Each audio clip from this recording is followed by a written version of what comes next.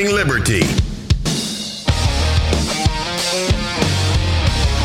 Well, what is up, all of our liberty-loving friends? This is another fantastic episode of the Good Morning Liberty podcast. My name is Nate, and with me, as always, is the one who knows less about everything than I do, Sir Charles Chuck Lawrence Charlie Thompson. How's it going today, man? You still trading over there right now? How much less? A considerable amount. I don't know if that's true. Yeah. I don't know if that's true at all. No, I'm not. Well, of course you wouldn't know that it's true. I don't know that I'm done. do. I don't know that I'm done trading for the day. Yeah. But I'm done trading for now while we do this. And it's been an interesting day. I can't wait to do the recap for everyone. And I've had a lot of fun doing it. So this live group that we got going on, these guys and maybe ladies, I don't know. I think it's mostly guys. There's ladies in the class. I don't think we have any ladies in the group in here yet. They're pretty hilarious. And honestly, they are just as much of a jerks as I am. Oh, yeah. And I really appreciate that. That's saying a lot, too. It does. To tell you the truth. I've set the bar pretty high. And so I'm really thankful for that. Which, by the way, if you want to join that, go to patreon.com/goodmorningliberty. We've got Patreons flying in the door like you just wouldn't imagine. We've got patrons coming out our ears right now, man. They're coming in, coming out, going in. They're all over the place. And we're just excited about what's going on. Everything's just blowing up, and we appreciate that. So thanks to all of our longtime supporters. It's because of y'all sharing that show and getting the word out, spreading the message, the good old message of liberty, which is you own yourself. It's all about life, liberty, and the pursuit of meaning, personal responsibilities, and NASCAR races. We talk about those every weekend. We're going to have to talk about NASCAR here in a sec. Why did I wear my NASCAR hat? I don't know. You might have to switch that. I was going to say, over the last couple of days, we did some interviews. We interviewed Spike Cohen, the vice presidential candidate for the Libertarian Party. Amazing interview. So, I mean, I'll tell you impressed. It's a little strange coming in today, and we're going to have a regular episode. It is. It's been weird not talking about like the news of the day right then. And we got a lot to catch up on. So that's been different, but such a great couple episodes. And I wanted to tell you guys as Charlie just walks out of the room, and he's leaving. He left us. He's gone. I wanted to tell you guys, I've been really encouraged. I hope you guys have been too. It's been really nice to talk to a couple people. We had Chrissy Mayer on yesterday. Real fun conversation with her as well. So go back and listen to those episodes if you haven't. I've been really encouraged about the message overall, because what we heard over the last couple days was that people are, our empirical evidence with a couple of people we talked to, but there's a way to talk to people, and there's a way to try and get this message across that can actually make a difference. And that is what I think a lot of people are focusing on right now. And that's very uplifting. It's very positive. I'm very happy about that, because what we need is a switch in our messaging. And one of the great things we touched on Monday was that the messaging issue, this is a free market. We're free market people. And we've got to accept that if people are not understanding our message, or they don't think it's the right one, then we got to take that under, we got to take the responsibility on that. And we have to figure out a better way to convince people that the government is not the answer to everything. And we have to take the responsibility on that. If there's a free market for messaging, then libertarians have been failing as far as that goes for a long time. And we have to figure out why. And one of the main reasons I think why is that people think that libertarians do not care about anyone but themselves.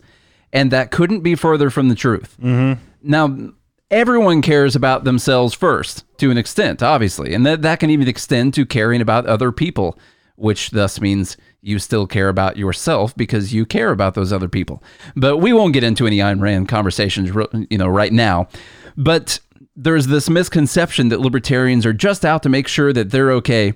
And while that's partially true, because it should be true from a standpoint, the idea that we don't care about the poor, we don't care about the disadvantaged, or we don't care about any form of systemic racism or police brutality, or we don't care about economic inequality or anything like that, that it's completely untrue.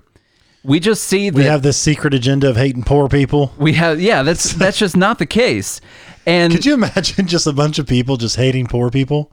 I mean, there's probably a very small percentage of people who are like, yeah, hate those poor people. Let's make more poor people. You watch children from Africa, like just trying to get water and their ribs are sticking out and their stomachs are all bloated because they're that starving, and then you laugh? Like, is who actually does that? Exactly. No one. Psychopaths. Yeah. So what you're saying is libertarians are psychopaths. They're not psychopaths, But we're not. is what I'm trying to say. No. And we've got to do a better job of getting that message across. We have to be empathetic or sympathetic or whichever one of those aesthetics that is.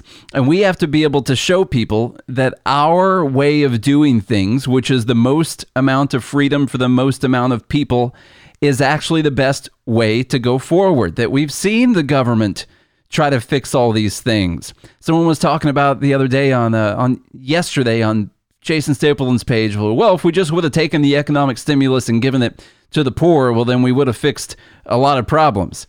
And I responded with, we've already given. The estimate is right around 27 trillion. It's probably more than that now that we've given since the war on poverty. And it hasn't done anything. What you're telling me that there's just 500 billion more that we can give and the problem's going to be solved, or we can tax Jeff Bezos and the problem's going to be solved? Which, by the way, we know the war on poverty was started due to racism. Oh man, that was a very interesting quote you found. I looked it up just to make sure that these were legit, because obviously when you pull it up, you get things from like Snopes and Slate, and they say, well, there's no hard evidence that he said specifically that. But then when you look at what Lyndon Johnson said about the Great Society and the war on poverty and what he had to do, during the civil rights era and everything, it's disgusting. It's completely disgusting.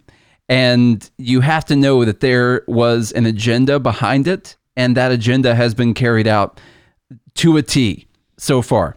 So we have to ask ourselves, is it really just the government and taxation that can fix everything? Or is there maybe another way? That maybe or ask yourself, have these policies actually worked? Have they worked? Have what we've done over the last 100 years actually worked?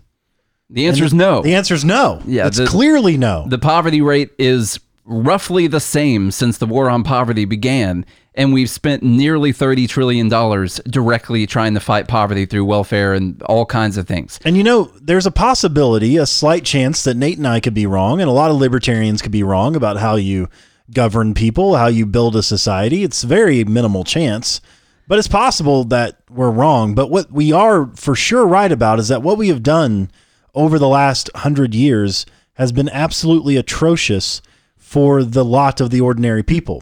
Now, there's been good things too. There's obviously, like, the poor today live way better than they did 100 years ago, but that isn't due to the 30 trillion we've spent on the war on poverty since the 60s. No. It's been due to people fighting through the government hurdles, and despite all the obstacles in their way, they're still able to capitalize and provide value and make better people's lives better at a cheaper cost than we've ever seen. So it's not, and the only way that you can really try to predict the future or try to understand whether an idea will work or not is based on history. That's all you have to go off of, because you don't know what you don't know, which is an old saying, the old saying. I think it's from the from Australia, I believe.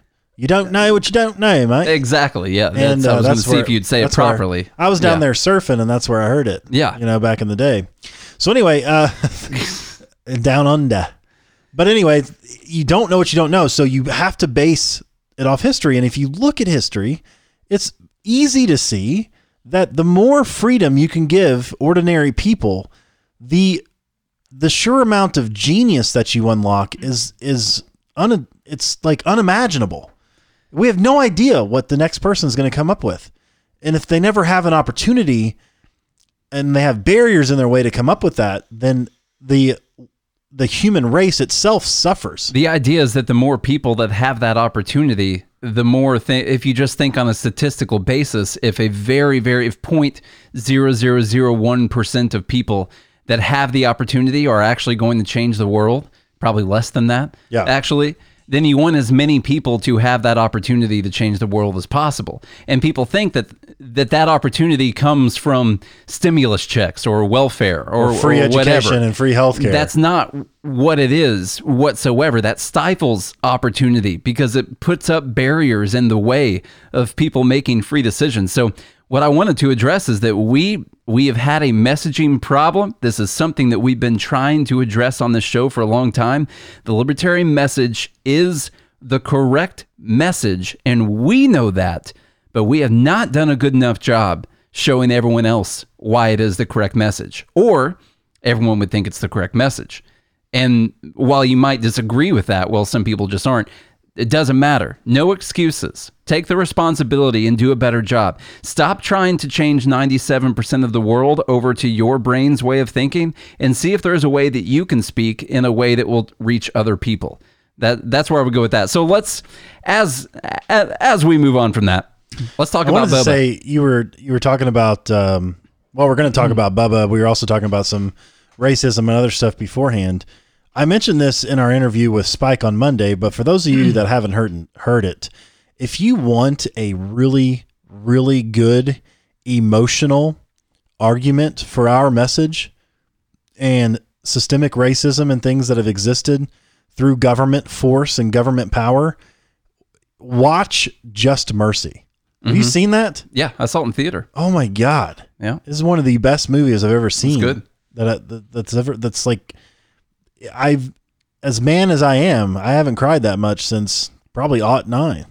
Back in 2009? Yeah. Well, I don't know. Whenever Titanic came out, that's when I cried. I just felt so bad. When Jack died or when Rose lived? No, it's when those it's when the string quartet or trio or whatever they were, decided they were going to keep playing on the ship. And I was like, God, man, those are some nice violins. There they go. No, that was just heart-wrenching. The movie should have been half the length. All right, let's talk about Bubba. Oh, Bubba, no. Bubba Wallace, if you guys haven't been following #Noosegate, I recommend you go on Twitter and just look up Noosegate real quick. But Bubba Wallace says he's never seen a garage pool like the one in Talladega. So if you don't know the story, here's what happened over the weekend, I believe, maybe Sunday-ish, something like that, or Friday, Saturday, I don't know when it was. So there was reports, and now to be fair to Bubba, he is not the one who reported this. It was people in his crew, I believe, that reported this and made this a media story, that there was a noose hanging in his garage over his car. Now, this is obviously because people are so mad at NASCAR. First off, there's rampant racism everywhere in the country, everywhere you go. And secondly, NASCAR takes a very high statistical sample rate of all those racists and puts them all in a group together, which could be partially true. I don't know. There could be a higher percentage. But anyway, they banned the Confederate flag. People have been upset with that. He put Black Lives Matter on his car. People upset with that. And now we have the story where there's a noose hanging in the garage. And y'all know we love NASCAR, man. Come on. Well, we gotta get us on that. I thought you were gonna go put your NASCAR hat on when you went out. That's honestly what I went to go do, and I can't find it. I couldn't find it in enough time. Conspiracy. And I didn't want those to think that I was leaving the show because of their comments. So here's the problem. It wasn't a noose. What it was a rope pull on a garage. If you've ever had a garage that didn't have a motor on it, well, a lot of times they'll have a rope at the bottom of it where when it's open, you can grab the rope and you can pull it down. Especially if it's real tall. If it's a tall one. Yeah. And which I would imagine these are probably taller than your average home garage. Yeah, this is at Talladega, man. More than likely. So the problem here is we've been talking about whether or not this was like a Jussie Smollett or Juicy Smouye, however you say it, whether or not this was that kind of situation. It's similar, only this wasn't initially Bubba Wallace who was coming out saying that there was a noose in the garage. It was someone else doing it. So I don't think this whole thing was created. I don't think Bubba Wallace and his crew put a rope up in the thing so he could post and say that there was a rope in the garage or anything like that. Different from what happened with Jussie Smollett. So it's different from that. It is, just to be as fair to Bubba Wallace as possible. But he's still, as late as last night, still on CNN saying that this was a noose. And the FBI has conducted an investigation. They found photos from October 2019 where the same rope was still hanging in that garage because it's a pull-down rope for the garage door. Well, that's Trump's FBI, so they probably didn't investigate it properly. So. They probably didn't. Yeah, they probably did not investigate it properly. So we'll go through here. This is from USA Today, and I'll try to skip through here and get the stuff that matters. NASCAR driver Darrell Bubba Wallace Jr. was a guest on CNN Tonight with Don Lemon on Tuesday following the FBI's announcement that no charges will be filed related to the noose found in Wallace and the number 43 Chevrolet team's garage stall at Talladega on Sunday. Talladega's fun. That place I'm is surprised fun. you remember it. The FBI and U.S. Department of Justice said their investigation determined the noose had been in the garage stall since at least October 2019, and it was not a hate crime directed at Wallace or the team. On CNN, Wallace, the only black driver in the NASCAR Cup Series, addressed the mountain of criticism and hate now directed at him on social media, with people continuing to call the incident a hoax and disparagingly comparing the 26-year-old driver to the actor Jussie Smollett. And he said he's pissed. That's what he said in quotes right there. I'm pissed, man. I'm pissed. If you guys don't know why I'm saying Jussie Smollett, then look up Dave Chappelle. I can't wait for him to do a joke on this one. Yeah, just do it. Wallace said he's used to haters and critics, but it stings a little bit worse when they're trying to test your character. So this is what he said. He said, the image that I've seen of what was hanging in my garage is not a garage pool. I've been racing all my life. We've raced out of hundreds of garages that never had a garage pools like that. So people that want to call it a garage pool, put out old videos and photos of knots as their evidence, go ahead. But from the evidence that we have and that I have, it's a straight up noose. So this is still last night saying it's a noose. Now, try to connect the logic to me where why would this be hanging in the garage in October 2019? I mean, in preparation for the possibility that Bubba would be assigned that garage at some point in the future during racial protests sweeping the nation? Like, was that kind of the idea? That's why it was put there? That far in advance? How does this actually make any sense? So where I do fault him on this is, listen, you can think that it was a noose to start with, and we can have that conversation and we can do an investigation. But when the investigation is done and you pull up photos from the fact that the thing was in the garage back in October 2019, when it was not your garage, someone else was using it, and it wasn't a black driver or anything like that, then you need to let it go and quit saying that it's a noose. I don't know who needs to know this, but ropes exist. They do exist. There is rope. You can go to Home Depot and buy a length of rope if you want to. And if you want to use that rope to pull something or something like that, well, you can tie it around in a little loop so you can have a little handle on the rope. That does not automatically make the noose or the rope a noose. We saw the same thing in, I can't remember the name of the town, maybe you guys will remember, but in the park, I believe in Oregon somewhere, they had found several nooses hanging from a tree in a park. And of course, they had to do a hate crimes investigation, things like that. This was last week sometime. I can't remember the exact story, but they had to do a hate crime investigation. And the guy who put the nooses in the tree came out and said, those aren't nooses. I use those to work out. Those are workout ropes. The guy was black, by the way. And he came out and said, those aren't nooses. Those have been hanging there for a long time. And I use them to work out. Maybe his friends use them to work out as well. Even after the guy who was black, who put them in the tree, came out and said, those aren't nooses. I put those there to work out. They still said they had to do a hate crimes investigation because the intent of the ropes hanging there did not matter. Now, that's insane. Now, that's completely insane. I was looking up the pictures, and because I wanted to check to see what it even looked like. Now, if you go back to the older pictures back in October and November of 2019, the rope was just hanging straight down. Yeah, and it was nearly touching the floor. Now, garage number 4, it's pretty high up, but in garage number 5, it's a longer rope. And if you look at the picture in June, it is tied into a noose. I mean, it's tied in a circle and it's wrapped around. Yeah. But, I mean, do you think somebody's going to hang? Like, if you got hung on that garage, you would fall to the floor. The door would shut. The door would shut. Yeah. No, you can't- no, I don't think the idea is that they're worried someone's going to be hung from it. I think they think it's like an intimidation tactic, Like basically. some kind of sign. Yeah. Yeah, just to do that. But I mean, obviously, yeah, the garage door would be a terrible location to do anything if you were going to try and swing on that, if you're going to try and work out on it, or do anything. You want to put a tire swing on there or something like that, it's just going to fall down. But if it is an intimidation tactic, well, then that's on another level. That's vandalism or whatever the laws are on whatever that's going to be. But the point is, you have to connect the logic of whether or not someone put this in the garage in October of 2019 when there was a different driver using it in preparation that maybe Bubba Wallace was going to be using this garage someday. Is that what anyone actually thinks happened? And so that's where I get annoyed with this.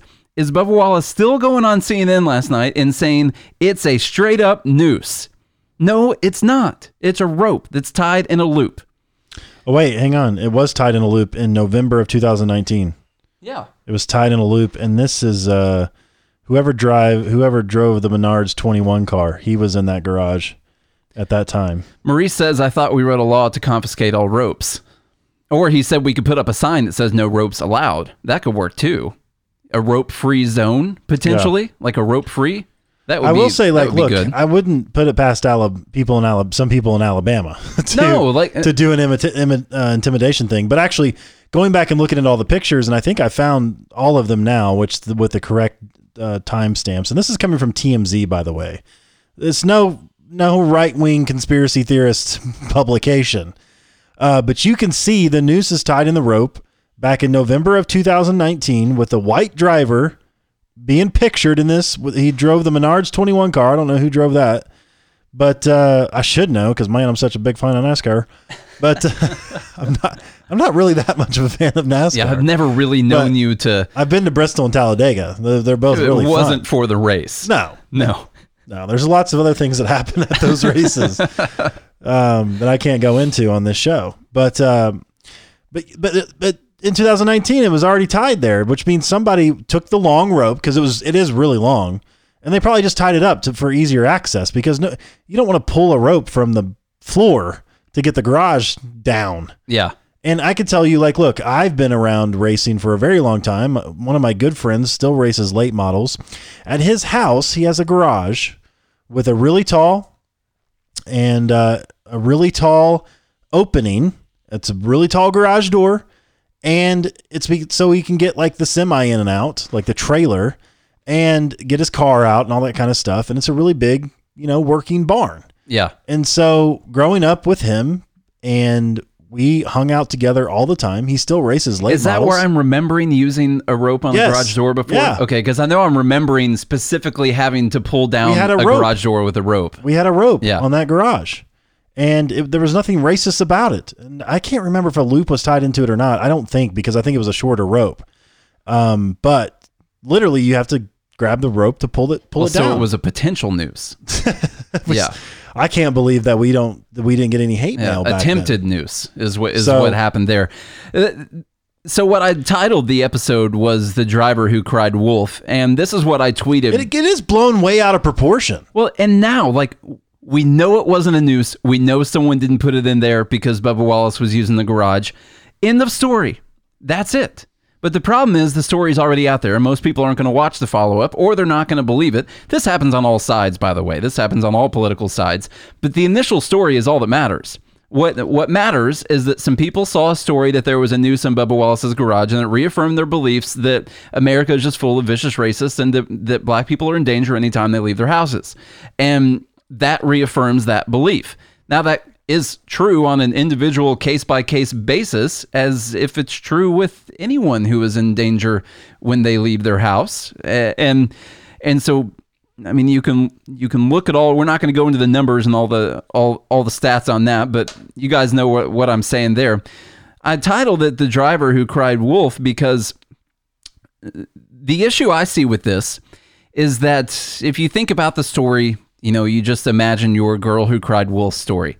And she cries wolf and people come and there's no wolf. And she cries wolf and people come and there's no wolf. She cries wolf, people come, there's no wolf. And then there is a wolf sometime. And she cries wolf and no one pays attention. because she's cried wolf so many times that no one cares and they just think that she's making it up. So what I tweeted earlier was that this is the problem I see, because if people are actually going to hang a noose or attempt to hang someone or intimidate them in some kind of really terrible racist fashion, well, then that needs to be addressed. But if you have too many of these instances happen where it's totally fake, like the story in Oregon, or it was a misunderstanding, like the Bubba Wallace thing, or you get the Juicy Smouye thing happening up in Chicago, like when you have those things happen repeatedly over and over again, pretty soon, no one believes a single thing that they see. And that's what we've seen in our society so far. We've seen so many fake stories that no one believes anything unless it reaffirms their pre-approved opinion that they've already got about something. So if you're on the left, you believe that this was a noose. If you're on the right, you don't think that it was anything, and it's hashtag news hoax. And that's what's going to be out there. And the problem is, this detracts from the times that this is actually a real problem that needs to be addressed. And so we need to take these things seriously. Like we say all the time, people aren't taking the actual problem seriously enough, because when you make a joke out of it, when you make make it a farce, then no one's going to actually pay attention when it's a real thing. And that is dangerous. That part is actually dangerous. So that's why you need truth in the actual matter. You need truth in the media and truth in the reporting. That's what Dave Chappelle said about Juicy Smouye. He was saying what the LGBTQ crowd didn't understand is that black people were supporting Juicy Smouye with their silence. With our silence. Exactly. Because we knew what was going on. MAGA hats. All right. The second part of his statement here I think is very interesting, because he knows exactly what a noose looks like, right?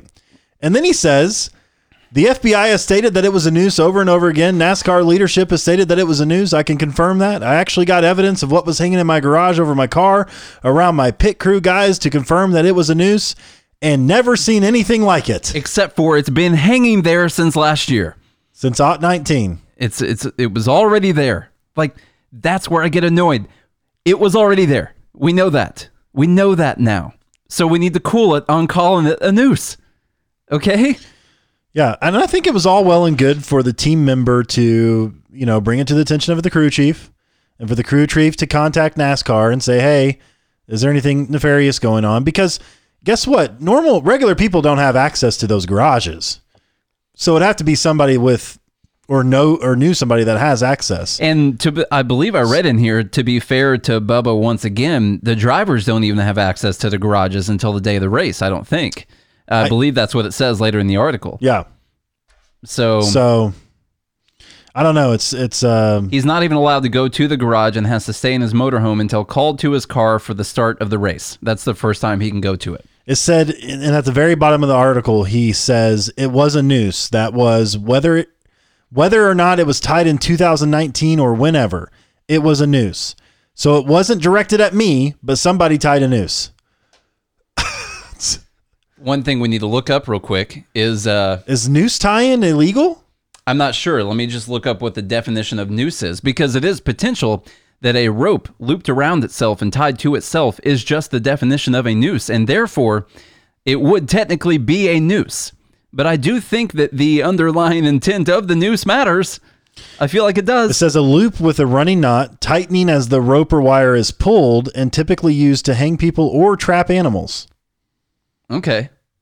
So we could have been trying to trap animals in that garage. I'm not sure. Okay.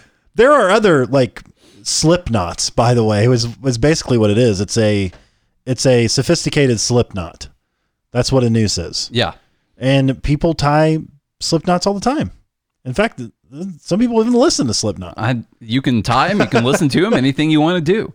They just have one of the smartest tactics ever, you never know what they look like. I mean, they could walk in the room right now and you wouldn't know that it was someone from Slipknot unless he was wearing a insanely scary mask. Slipsnot.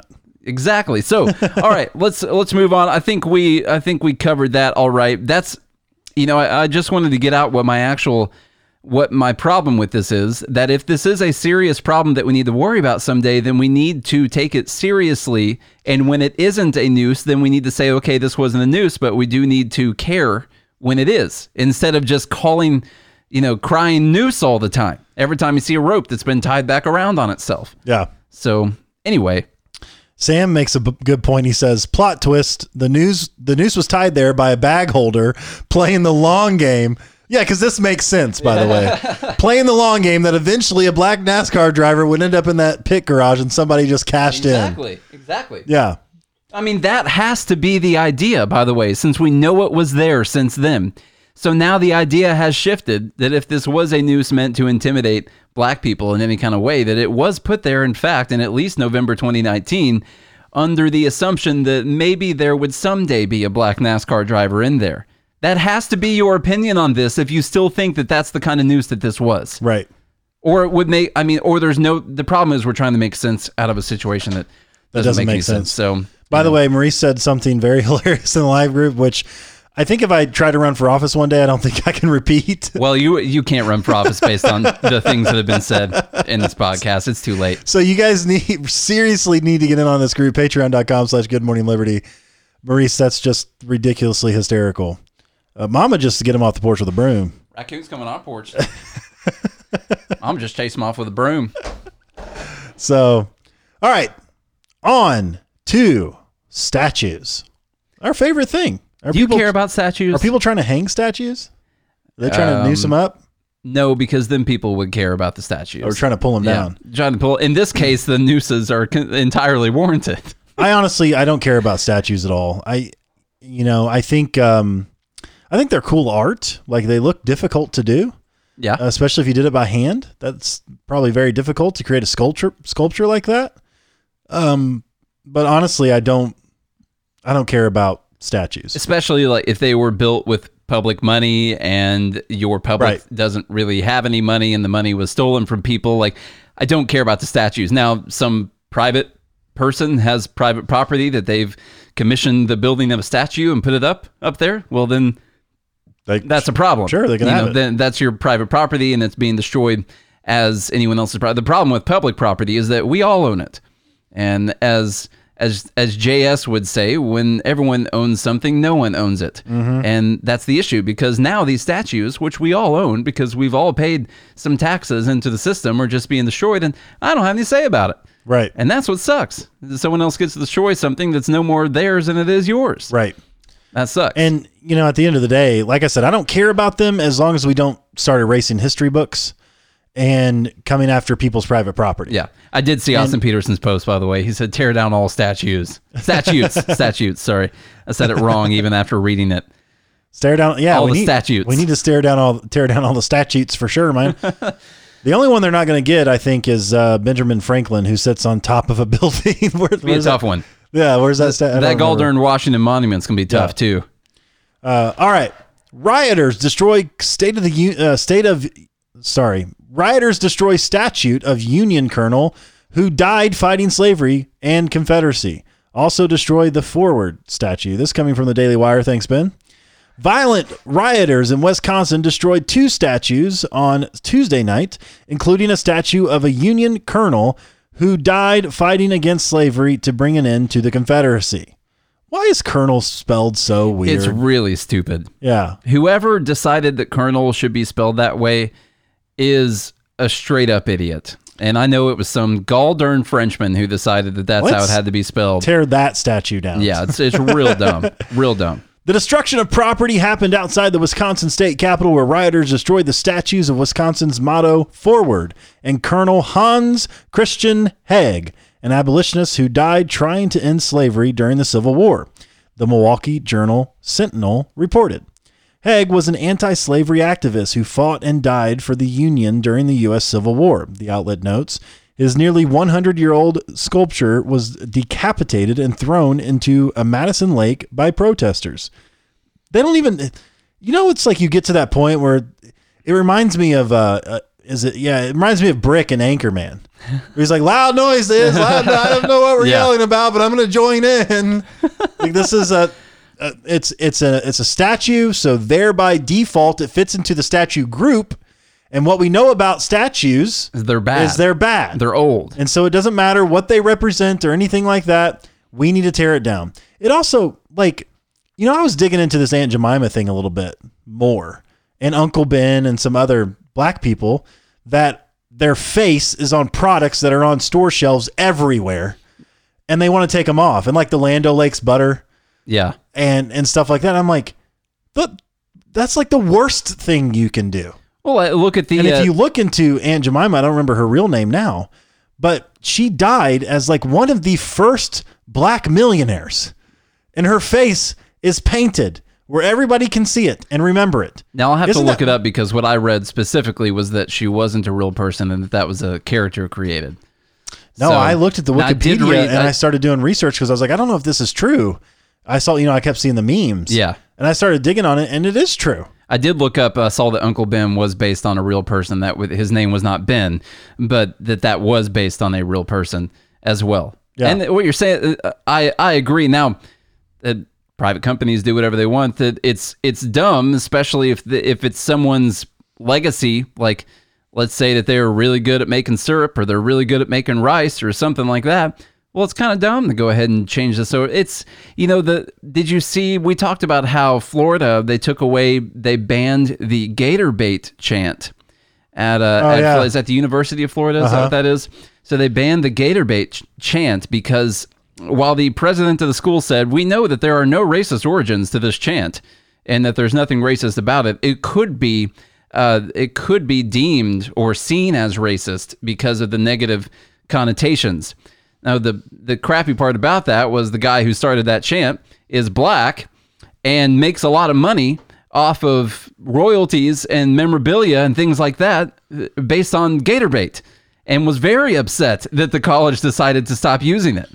And we're just in a society where there's no logic or consistency to the goal whatsoever.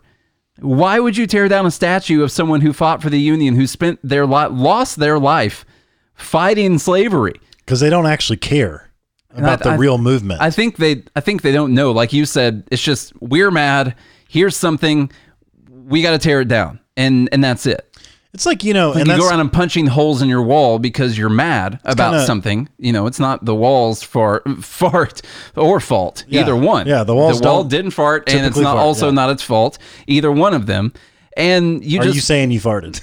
that it was a Freudian slip is what that okay. was. Yeah, the Freudian slip happens whenever Fartian. you don't mean to say something. But if you go and you just start punching holes in your wall because you're mad, like that's what it reminds me of. And it makes no sense. It solves no problems. And especially if you're going to be tearing down statues. Listen, we can talk about statues of Confederate generals and people who fought to keep slavery. Or we can talk about the Confederate flag. Or listen, I don't feel upset when I see the Confederate flag. I don't understand it, why people are so attached to it, really. But I do understand why people would feel a little bit of annoyance or a little bit of, what would you think if you were a person of color and you saw people waving the Confederate flag? Well, everything that you've learned your whole life is that flag stood for people who wanted to keep slavery. So then you see someone flying that flag. I understand people having an emotional response to that. So I would I'm not saying I would agree with it, but what I'm saying is I would at least understand if we were only targeting, by we, I mean human beings, were only targeting the Confederate flag or Confederate generals, things like that, people like that in history that they think have been glorified by the country, and that we don't need to be glorifying them with a statue. We could at least have that conversation. But when it stems out to tearing down statues of people who lost their lives fighting against slavery, tearing down statues of Ulysses S. Grant, who commanded the army, was instrumental in defeating the South in the fight against slavery. When it comes down to tearing down Matthias Baldwin statue, who started the first ever school for African Americans in Philadelphia at a time when there weren't any, and spent 30 years of his life fighting to abolish slavery. Like, when you get down to things like that, you know that there's no principle, there's no consistency, there's no logic whatsoever. There is no unifying idea here, except for that history is bad and history starts now. And everything that was before right now was bad. It's straight up 1984. It couldn't have, George Orwell couldn't have been any more right about the stuff that he wrote in 1984 and Animal Farm and all that. It's insane. But when you get down to that, that's where I'm like, well, I can't really just support people tearing down the statues. It's almost like the defund the police movement, where I'm like, well, yeah, we probably could defund the police in some kind of way, but is it being done for the right principles? Like, are we going to defund the police and come up with this amazing libertarian free market privatized police afterwards? Or is it going to be the Antifa SS that comes out and starts beating people to death in the streets? So if it's not being done for the right principled reason, you need to worry about when that's going to lead to your house eventually. So you can't just jump on something. Well, at least we don't have to quarter them in our house, though. Yeah, because we have the Third Amendment. We have the Third Amendment. And So, we haven't had... We don't have to quarter the Antifa SS soldiers. It's real confusing if we have to start fighting for our Third Amendment rights. I know. It's going to be really weird. You know what's interesting psychologically, talking about how people, they just are upset and somebody gets the bright idea like, oh, well, there's a statue and let's just tear it down because we don't know any history. Anyway, and because they don't really teach that in school, and we were just, taught the Communist Manifesto, and let's go tear it down. What's interesting psychologically is they've done studies on this, like in a mall or at a amusement park or somewhere where there's a lot of people.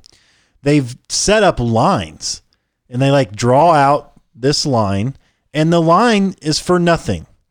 But they put a few people in line, and people just start getting in line. And they have no idea why they're standing there. They have no idea where they're going. They literally have no clue, but they see a line and they want to get in on it. It's kind of like trading. You see something going up and you want to get in on it. We did this in New York, by the way, when I was there with my band. The manager that was there with us, and there were like a PR guy or something that was there with us. There were a few people, and we were in the middle of Times Square. And they were like, watch this. And the couple people that were with us started putting up their cell phones and taking pictures of us. And would have someone come up and take a picture and stuff. And pretty soon you would look around and there was a crowd of people standing around taking pictures. They had no idea who we were whatsoever. They were just like, oh, look, everyone's over here taking pictures. I need to come over here and take a picture of this. Has to be somebody famous. It was hilarious. He was literally like, watch this. Like, he just started doing this, like while we were walking around. And all of a sudden you look around and there's people around taking pictures of you. They have no idea why they're doing it at all. Yeah. It was insane to watch. It's hilarious. And it made you feel really good too. Well, yeah. Honestly. Yeah. And so, that psychological thing about human beings is so strange. Human beings are such weird creatures. Yeah. Like we're weird chimpanzees, man. And I think that probably explains a lot of this. So yeah, people go with the crowd. That's all I got to say about the statues. This is from the New York. I wanted to interrupt what we were talking about real quick and let everyone know that today is Nathaniel Paul Thurston's birthday, right? It is. It's your birthday. Doth is my birthday. Hast thou yes. been birthed? Yep. It was aught. Can I give your age? 87. It was aught 87. Yeah. So I turned 33 today. 33 years old. 33. And he still hasn't made it. I have made it multiple times over. All right. Still grinding it out. It is. I'm kidding. Listen, any of you youngins that are listening to us today, let me tell you what. When you hit 30, your body stops. It stops. Okay? It does all kinds of weird stuff. Now, anyone 40, 50, 60 listening to me is like, oh, kid, you have no idea what you're talking about. I know. I'm telling you, there is something that happens once there's a 3 in front of your age. A crazy night to me would be staying up past 11. You know what's just weird? Crazy. You know what's weird to me? I don't know if this has happened to you, but since I hit 30, I just start cramping up everywhere. Yeah. Like my lats cramp up here. My calves start cramping. Like my back, like the weird little tiny muscles in your back, they just start cramping up. Yeah, Maurice is right. It's Josh's birthday too. Oh yeah. Remember we did that test day and he said that was his birthday. Happy birthday, Happy Josh. birthday. Yeah. And then you've got your sober date coming up. Yeah. It's 4 days, right? June 28th. 28th, I turned 2. Turn 2. Yeah. From your rebirth. That's the one I actually care about the most. Yeah. You know, because you're young. Everyone. Yeah. Exactly. You're only 2 at that birthday. How old are you? 2. Thank you. I'm 24 months, actually. That's how old I am. What if we all still set our birthdays in months, like how old we were? Yeah. How many months old would you be? Yeah. I'm always really annoyed by. What if we set our height in centimeters and our weight in kilograms? I'm annoyed by parents who were like, I'm like, how old's your kid? You're like, oh, he's like 37 and a half months. I'm like, so he's 3. Yeah. Like, that's how old he is, right? Like, it's time to start counting in years. By the way, I have a fib that I need to come clean on. Okay.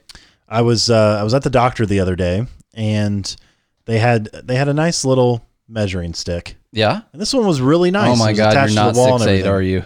And so I took my shoes off, and I am 203 centimeters, which is 6'6.5", without my shoes on. I knew you weren't really that tall. Yeah. So with shoes on, I'm like 6'7". Yeah. Somewhere well, around I mean, there. you've gotten older, and as time goes on, your spine decompresses and all kinds of stuff, or compresses, not. Trust me, it doesn't decompress. I've never actually been 6'8". Like the highest I've ever measured at a doctor's office was 6'7.5". So we've been living a lie our entire lives. Yeah. It's just, do you want to tell people 6'7.5"? Yeah. That's what I was measured at when I was like 22, something like that. Yeah. That was the last time I remember that at a doctor's office. Back in your music days with your hair, you were probably 6'8", 6'9", at least. Pushing 6'10". Yeah. All right, y'all. Let's run through this. Anyway, I just want to say happy birthday to Nate. Y'all wish him a happy birthday, and wish Josh happy birthday as well. Yeah, happy birthday, Josh. And Marie says 384 months. Now, let me tell you guys real quick, being my birthday, you always reflect on all the years and all those things. Let me tell you real quick, pay attention. It keeps going faster. Enjoy everything. It really does, actually. And that means now too, like that doesn't mean that right now I need to be all depressed about how I missed a bunch of stuff, because then I'll just spend all my time being depressed about how I missed a bunch of stuff, and then I'll miss a bunch of stuff as that's going on. And then when I turn 40, you'll miss a bunch of stuff by missing, which is what I did when I was stuff. Like, there's a balance, because when I was in my 20s, and I still do it now, really, but I'm trying to enjoy things more. All I did was worry about work. I put all my time into work, into making money, playing music. That's all we were doing. When you play music, time goes by a little bit faster because you live by show dates. Like that's how it's the next show, the next show, the next show. Mm-hmm. And so the time goes by faster, plus you're drunk the whole time. And then then you get through it and you're like, man, I wasn't paying attention at all. Now I'm really thankful for all the time I put into learning things when I was in my 20s and making money and paying off debts and doing all that kind of stuff when I was in my 20s. But if I were to change one thing, it would be to pay attention just a little bit more. I've been to 50 states and 14 countries, and I hardly remember any of it. And that's not just because of the alcohol. It's because I was so stressed out. I was so worried about what was next. I was always trying to build towards the next thing all the time that I never stopped and looked around, hardly ever. And you can ask anyone that was on the road with me, anyone that saw me during my 20s. I was never content, satisfied, happy, any of that stuff. I was never in the moment ever. So while I don't think you should only be in the moment, because then you don't ever look towards the future, there is a balance where you need to be working strongly towards the future, but also make sure that you pay attention to some of the moments as they're going by. So anyway, that's all I got. Agreed. There's my old man words of wisdom for you guys. That was a great show. Thanks for tuning in. All right, see you guys later. Okay, so this is from the New York Post. I fact-checked it to make sure it was true. I went ahead and read the statute that this is talking about. Oregon County issues face mask order that exempts non-white people. That's a real thing. It's a real. I read it, and it is real. Lincoln County, Oregon has exempted non-white people from a new order requiring that face coverings be worn in public to prevent racial profiling. I need you to help me figure out how this makes sense after I go through this. Health officials announced last week residents must wear face coverings in public settings where they may come within 6 feet of another individual who is not from the same household. But people of color do not have to follow the new rule if they have heightened concerns about racial profiling and harassment over wearing the masks, officials said. This seems more racist. It is. Like, hey, we think masks will help you, but but black people can't wear them. Yeah. Or it's Don't okay have if to. it's okay if black people don't wear them. It's like, and then later, That way they catch the disease, Exactly. and we can talk about how the disease is racist. and then later on, yeah, exactly. They'll be talking, oh, this kills predominantly black people, and you're like, But you told them not to wear a you mask. Literally made a law saying that only white people had to wear masks. Like it's insane. This is hilarious. This is quotes. No person shall intimidate or harass people who do not comply. So it's not really a. Now, this is the intimidation and harassment of people who don't comply. They're not talking about harassment of people who are wearing a mask. But now they're saying if people aren't wearing a mask, you can't intimidate or harass. It's just, there's no logic behind this whatsoever. And that's what makes it so hard to talk about. That right there makes the order null and void.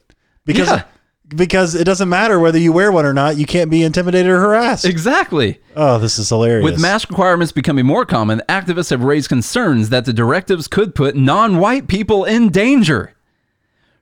In quotes, for many black people, deciding whether or not to wear a bandana in public to protect themselves and others from contracting coronavirus is a lose-lose situation that can result in life-threatening consequences either way. How?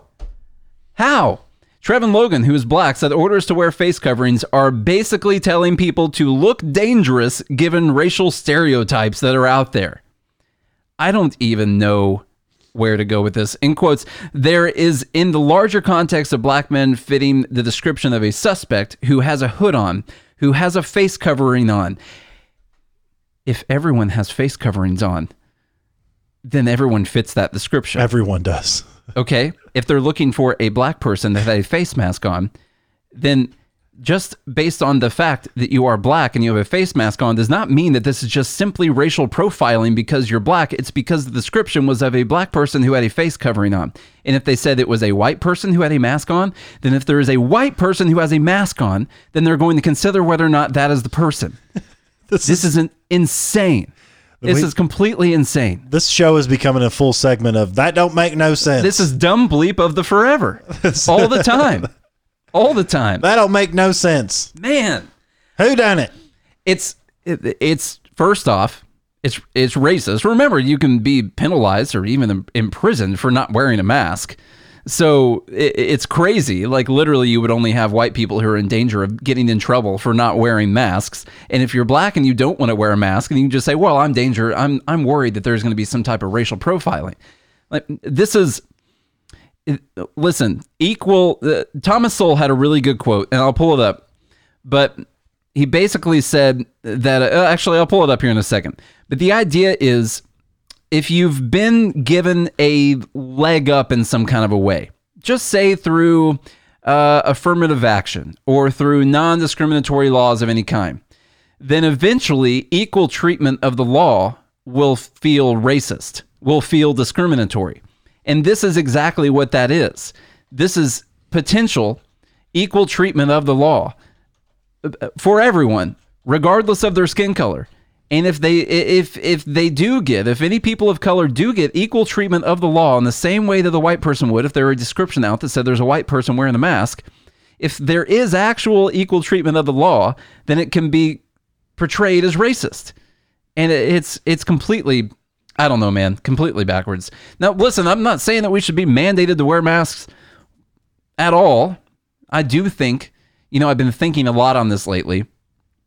I think that it is pretty responsible to wear a mask if you don't have any health, underlying health conditions. For instance, my mom went shopping for 3 hours the other day with a mask on, and she ended up like hyperventilating and having a panic attack while she was at Walmart. Yeah. And I've read about that. I mean, you got to think if you're labor breathing in any kind of way around shopping for a while or whatever. I mean, if I'm at Walmart for 3 hours, I start hyperventilating. You're getting the very high. You're getting the very high ratio of carbon dioxide while you have the mask on, and that's not going to be really. I mean, you're going to start feeling flushed and faint and like all kinds of stuff. So there are people who have underlying health conditions where it can actually be dangerous. Say your oxygen levels are low all the time. Something like that, like my grandma's are. She needs to be on oxygen or pretty frequently. Like it's not really safe to put a mask on and not be getting as high of oxygen levels as you normally would. But other than that, what I would say is I think that there is I'm not going to wear a mask because the government said to wear a mask, and so I'm not going to do it. I understand that, and that is what I practice when I go out in public, by the way. Yeah. I do not wear a mask, so I'm not coming at anyone and saying, listen to me, I'm better than you, and I'm taking care of people, and you're not. That is not what I'm saying. But what I do want to be honest about is the conversation of, is it more responsible for us on a societal level? Libertarians don't like that terminology, but if we do think that people will be responsible and take care of one another without the government forcing people to do it, then is it responsible for everyone on a societal level to refuse to wear masks simply because they don't want to be following something that the CDC is saying that they should do, or something like that? Is it safer to wear a mask or to not wear a mask if you do it properly? That's the question. If you do it properly, would the spread of a dangerous contagion be lower or the same?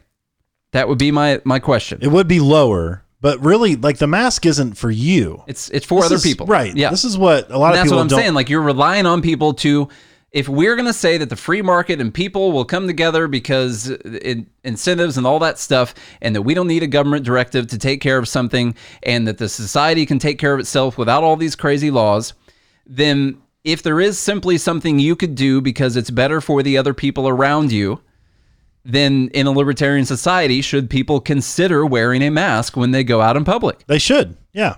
It's something that's not very hard to do. Yeah. Now I'm with you. I still don't wear a mask, so I'm not saying that I'm doing everything right here. I'm willing to have the conversation. I do wear one where they require one. Yeah. And I do, if I'm going to be around older people than I have as well. I've got one hanging in my car. But for the most part, I don't, because I just don't see this disease from all the research that I've done as that big a deal. Yeah. I really don't. I see it as a big deal for old people. Mm-hmm. And that's about it. Yeah. That's because that's what it is a big deal for. I'm along the same lines. Like I said, I haven't been wearing one. I just think that there's an interesting libertarian conversation to have with whether or not we would actually be able to do the best things for society without government direction. And is that what we're seeing? And here's the thing though, if you're truly scared to go out of your house, you just don't go out of your house. Like my dad and his wife, they have some underlying conditions, and so they don't go out, which is smart. Yeah. And we had planned to go down there for Easter. That obviously got canceled. Then we're trying to figure out a time over the summer to meet halfway. And typically my dad and I like to gamble. So like last year we met halfway at the casino. So we're like talking about that. And Dad was like, well, I can't go to the casino. I'm like, what do you mean? They're opening back up. He's like, well, I can't be around that many people. I was like, oh yeah, that makes sense. Yeah. Because like you are older and stuff, and you could contract this thing that would kill you. That makes total sense. I agree with you. So we were talking about just getting a hotel that has like a pool and a grill and stuff like that, where we could meet halfway still, hang out for the weekend, and be able to see that side of our family. So I think if you are capable, it's something that's easy to do, but I don't think you should be mandated to do it. And if you don't feel like doing it, that's your choice. I agree. I don't think you should be mandated to do it. I'm not saying that there should be a law. And if you're sick, you should be home. Yeah. Don't go out and infect other people. If you're high risk, then if I were super high risk, I would be staying home until there's some type of a medication or something for it. I would treat the flu and everything the same way, by the way. If I were prone to bouts of pneumonia and things like that, I would treat it the same way. If you knew that your parachute would not open, would you jump out of the plane? Well, it's like if you knew that someone had just stabbed a bunch of holes with a knife in your parachute, they would still open, but there's a chance it might rip apart. It might not. Yeah. It might work. It might not work. If you had Mighty Mend it. Oh man. Yeah. You could mend him and jump out of that plane immediately. Just fine. Yeah. Well, speaking of COVID, Oklahoma reports highest ever daily COVID-19 cases. Of course they do. What's in Oklahoma? Was there a rally in Tulsa? I hear that there was a big protest against the Democratic Party in Tulsa. That's what it was. Yeah. Yeah. All right. Cases of the novel coronavirus in Oklahoma continue to climb, with the state reporting a record 478 new infections. That's not funny. On June 21st. That's not funny, but that seems like seems like a low number. It's a very low number Yeah. in contrast to other places, for sure. The highest daily case count since the outbreak began, according to the latest figures from Johns Hopkins University. Who's that guy? I don't know him. A Probably record- a racist. A record single-day rise of 143 new cases was also reported Sunday in Tulsa County, according to the latest data from the Tulsa Health Department. Tulsa County's 7-day rolling average of new cases has been on a sharp incline from June 1st to June 21st, increasing from 13.7 to 112.1. Now, that little part's important because yeah. it was already on a sharp incline. Since June 1st, by the Since way. June 1st. It was already on a very sharp incline. The state's daily case count has been on a mostly increasing trend from around June 6 to June 21, rising from 52 to 478 daily new cases. Oklahoma's stay-at-home order expired on May 6th, but some businesses were allowed to reopen from April 24th with restrictions, including dining and entertainment venues as well as personal care services. Concerns over a spike in cases were raised by health experts in the lead up to Trump's Saturday rally in Tulsa. Saturday, by the way. That was June 18th. Keep in mind what we talked 20th. about, well, it was in the pre-show, but a week after the protests had started, I saw people talking about spikes in cases. You're talking about like NBC and Huffington Post talking about spikes in cases, which were blamed on the Memorial Day celebrations. Like, not on the protests, because it was too soon to be blaming it on the protests, because you have to wait 2 weeks to know whether or not the protests actually led to anything. I've seen headlines that say no evidence of new coronavirus cases from protests. Well, that's what we'll be talking about right afterwards, because we have to go through the hypocrisy in this idea. Large-scale political rallies were paused in March due to the threat of spreading infection among crowds. COVID-19 has an incubation period that ranges from around 4 to 5 days from exposure up to about 14 days, according to the CDC. Although Saturday's rally was not the cause of most recent spike, experts fear it will make matters worse in coming weeks. Said it later in the article. Way down here in the middle, packed in the middle.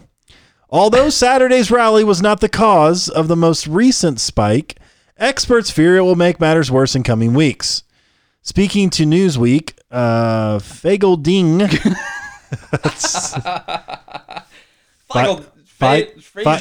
Feigelding. How would you guys say Feigl?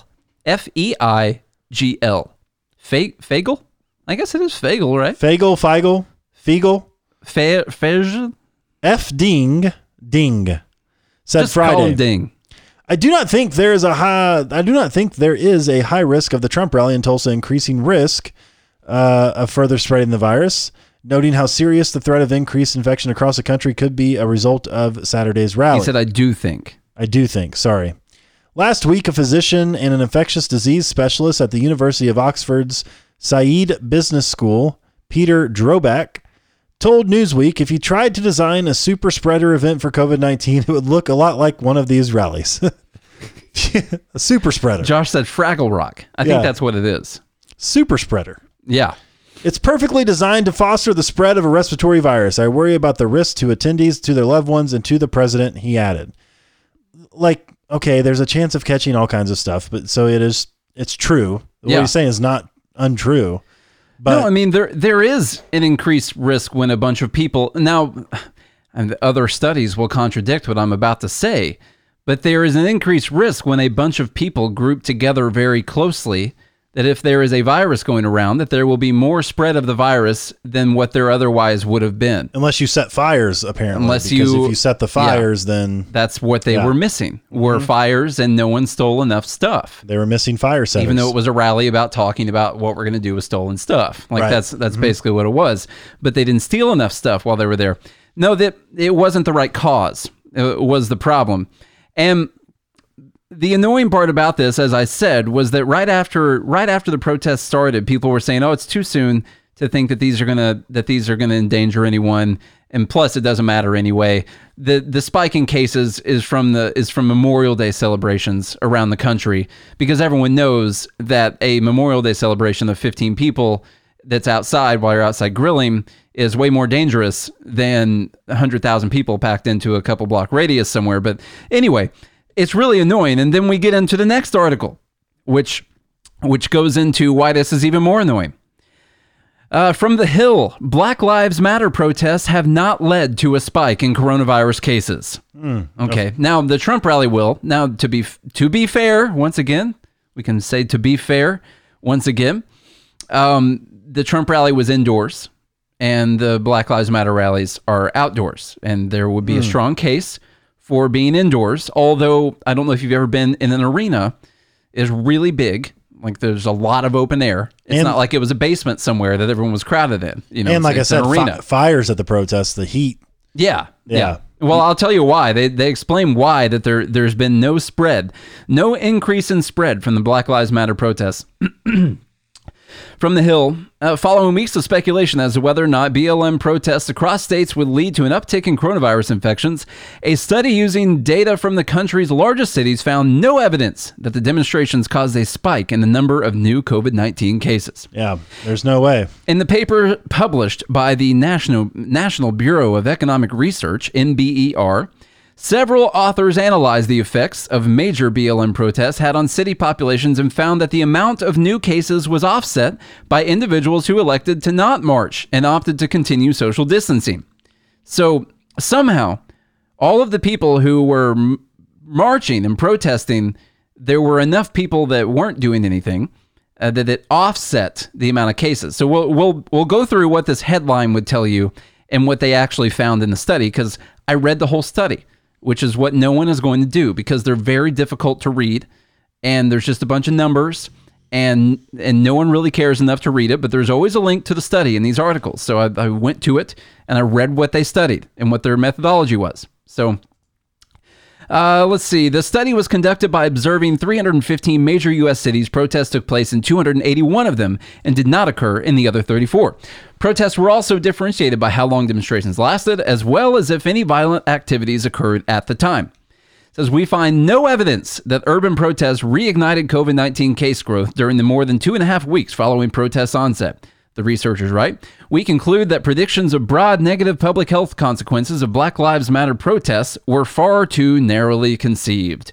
It was just people that were making projections before they had all of the data. Yeah, it's so That's weird. Really bad. Yeah, it's weird how that happens. Analysis revealed a few key findings, namely that researchers found no evidence that stay-at-home behaviors were different in counties which had protests and counties which did not have protests. Researchers found no evidence that stay-at-home behavior was different in counties which had protests and counties that did not have protests. Just so everyone can go ahead and wrap their head around that. I'm dumber. So put differently, more people stayed home during the protest, which balanced out any new cases contracted by demonstrators. Contracted. They weren't contracted to do something. It was a virus that was contracted by demonstrators. Right? Otherwise, well, it wasn't contracted. Community transmission was not a major factor associated with BLM protests. Despite protests compromising the CDC recommended social distancing protocols, the study proposes that the effect of the protests on social distancing practices was overall positive. Okay, so here's what they found. Now, we have to go through because you have to do this with every article that you ever read. Wait, read the last paragraph because it's funny how they put this at the very end. While it is possible that the protests caused an increase in the spread of COVID-19 among those who attended the protest, we demonstrate that the protest had little effect on the spread of COVID-19 for the entire population of the counties with protests during the more than 3 weeks following the protest onset. What about the people who traveled? So they go into that. Okay. I read that. Yes, they said in the last line of the study, they said, our problem with this study is we only studied people who lived in the county where the protest was and not people who traveled to the county. So first off, they said it on the last line of the study is what was in there. So this is, first off, when you see an article, you have to ask, what is this headline telling people? Because the headline is what people read, and you pick up your ideas from the headline, and this is where you develop your thoughts inside of your head. So it says Black Lives Matter protests have not led to a spike in coronavirus cases. Now, what would that tell you, Charlie, when you read that? That if you protest for Black Lives Matter, that there's no new cases. Yeah, that it's safe to go protest. Yes, during a in fact pandemic. It's like a vaccine. The protest is an antidote. Yeah. is an antidote to the virus. There's really no danger in going to protests because the protests haven't led to a spike in the cases. Now, what they later talk about is that the reason there hasn't been a spike is that they're talking about the entire population. And what they found was, since many of the protests led to violence and curfews and people being scared to go out to places and businesses closing and boarding up because they were worried about being looted, that there were actually more people staying at home during the protests than would normally be staying at home. So that was offset. But what they then go to say is that, of course, the people who went to the protests are going to be more likely to be spreading around coronavirus. But on the effect of the population as a whole, then there's no spike in total cases because so many people were scared to leave their houses during the protests. And which is crazy to think that the protests were scarier than a virus that has killed over 100,000 people so far. Right. But so you have to pay attention to how they manipulate this stuff, because here's what you're going to this is exactly what we talked about with the mask wearing for only white people. You're still going to see this number of black people who are dying from coronavirus at higher rates continue to rise, because what this study does say is that, of course, people who went to the protests are going to be more likely to be spreading around coronavirus between people who went to the protests. Right. It still says that. And so you're still going to see those numbers increase from people who went to the protests. And then at the end of the year, they're going to say, oh, look, this is a racist virus, or there's a systemic problem in healthcare, or there's systemic racism in whatever, and this is what's going on, and no one will ever pay attention to these little things that were told to people as time was going on. Like, hey, by the way, it's safe to go to a protest. It's actually not dangerous at all. Now, it might be safe to go to a protest. It is outside. We have been talking about how the virus is probably not as dangerous as it has been said to have been. There could be a lot of people who are asymptomatic, who haven't been tested from this. Maybe the lack of testing, or maybe it costs money to test and some people aren't going to pay for it, or some kind of thing like that. Like, it could still be dangerous, but then could you also apply the same logic to, say, talking about lockdown protests as well? Would you think that they would do the same study and conclude that lockdown protests saw no spike in cases? No, probably not. I don't think they would do that. And what's funny is, the reason they wouldn't is because the lockdown protests weren't violent enough to make people scared to leave their houses. Right. That's the crazy part. Okay? Everyone, please take a second to wrap your brains around this for a second. Just a little bit. I can't. The Black Lives Matter protests didn't lead to a spike because they were so dangerous people were scared to leave their houses. The lockdown protests might lead to a spike because they're safe enough that no one was scared to go anywhere. But what would the narrative be on the two different things? That the lockdown protests were worse. That those were yeah, dangerous, and the Black Lives Matter protests are just peaceful protests. Right. It's crazy because the study points out that the fact that the protests were so violent is why there wasn't an increase in cases overall for the population. The Magoo says pepper spray is an antiseptic. There you go. Everyone go get some pepper spray and spray it on your face. If you get COVID-19, get the pepper spray. By the way, my conspiracy theory on pepper spray versus tear gas, I think now listen, cops use tear gas, okay? They do. They use tear gas. Mm-hmm. I think a lot of times we have seen people talk about, oh, we got tear gassed, when they actually got pepper sprayed. Right. I don't completely believe, and listen, we're no avid Trump supporters here. I don't completely believe that they sprayed straight up tear gas out there before Trump walked out to the church. Could have been pepper spray like grenades. Listen, I know like that. They have little pepper bombs that they put out, and they put out a big cloud of stuff that makes you feel really terrible and you run away. And I think the media is jumping on and say, oh, we got tear gassed. Well, you had tears in your eyes. It was pepper spray. Yeah, for sure. But was it running down your nose? I'm not saying that no one's using tear gas. That's not what I'm saying. What I am saying is I think you've seen an increase in people saying we got tear gassed when they were actually getting pepper bombed, as what was actually happening. And which I don't condone either. Really. I don't like any of them. Yeah. This is no defense of any side whatsoever. But just imagine, are the police going to be out there tear gassing without any gas masks on at all? Or is the president going to walk through an area that had just been tear gassed like 30 minutes beforehand? No. Probably not. Yeah. I could be way off base on that, but you could see a lot of people saying that we got tear gassed that were actually pepper bombed. That doesn't matter. It literally doesn't matter. It's just because I question every single thing that I say, And that you I should. see. So I question that's everything. just me being a contrarian. I question everything you say too, man. I know you should. You should always. All right. Well, that was Well, that was an episode. How was your birthday hypocrisy episode, man? My birthday hypocrisy. It was good. Well, how was your birthday No, it episode? was good. This was a good episode. Yeah. We didn't get to talk about any good to current be back events in for the the last couple days. saddle. Yeah, back in the saddle again, man. It was. I'm back. All right. How did y'all like those interviews, though, too? I want to know. Let us know what you think about those. Send me a message. We're Should we do more? Yeah, what do you guys think? What's fun? So when I'm listening to podcasts, I don't like podcasts that have interviews. I'll go ahead and tell you guys that. Which is weird because I do. Now, I like interviewing people. Like, what about Rogan's podcast? I will listen to that, but it's only like if I know who the person is or if they're going to be, there are some podcasts that are only interviews, and the problem is like you never know if the person you're interviewing is going to be terrible or whatever. So I feel like there's no consistency. So I don't know. I've been trying to listen to more. It doesn't mean that we won't try to schedule more interviews. We're trying to schedule more interviews right now. I think Matt from JSP is going to be coming on, or WPI is going to be coming on pretty soon. We're going to take a deep dive with him into the philosophy. So anyway, guys, the market is about to end for the day. And while it's my birthday, I didn't get to trade very much. I've never had good luck on my birthday, by the way, trading. I've lost on every time it was my birthday. Have you lost today? No, actually I'm up today. So you should. I broke the trend. You should. Yeah, you broke the trend. There's only a minute and 20 seconds left. We have a lot of people signing up for the class. Legitimately, I've been excited to see the numbers go up every single day. It's been really cool to see.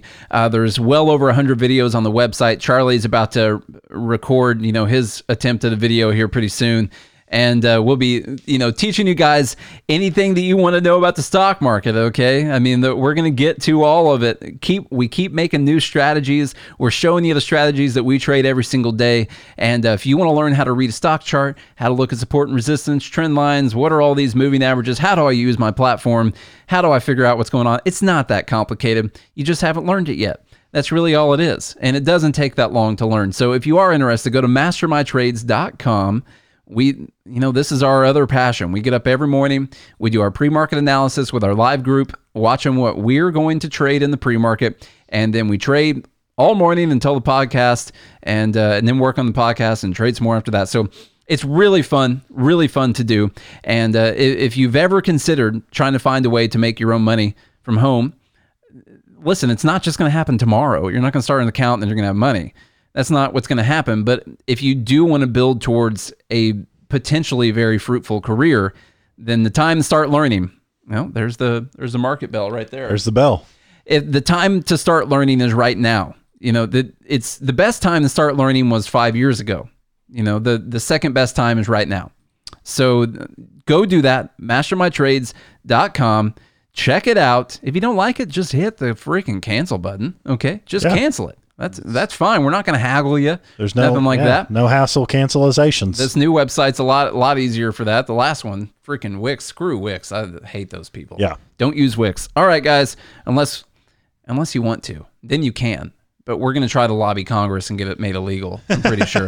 So anyway, go to mastermytrades.com. That was a bunch of useless information right there. But if you want to find useful information, go to mastermytrades.com today. Check it out. Y'all, I mentioned before, sign up for the Patreon group. We got new supporters coming in every single day, and it's been awesome to see all of y'all be a part of the fun group that we've got going on. Love and liberty, making fun of each other. It's all fun and games. It's good stuff. So go to patreon.com/goodmorningliberty for as little as $5 a month. You get a whole bunch of free stuff, which is really cool. But we got people coming in paying $30 a month, $50 a month, $10, $15. A lot of people at 15, so that's really cool.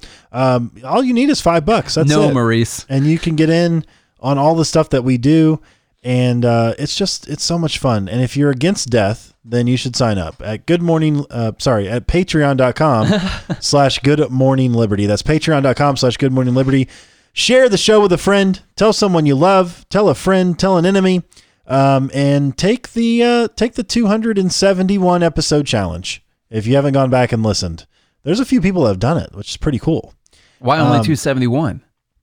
Well, because that's 275 episodes. I mean, the first ones probably aren't worth listening to, I would say. So Yeah. just 271. I mean, plus technically we started episode 6 because the first 5 got lost in a tragic why I'm saying boating 271. accident. Yeah, so I guess that makes sense. Yeah, exactly.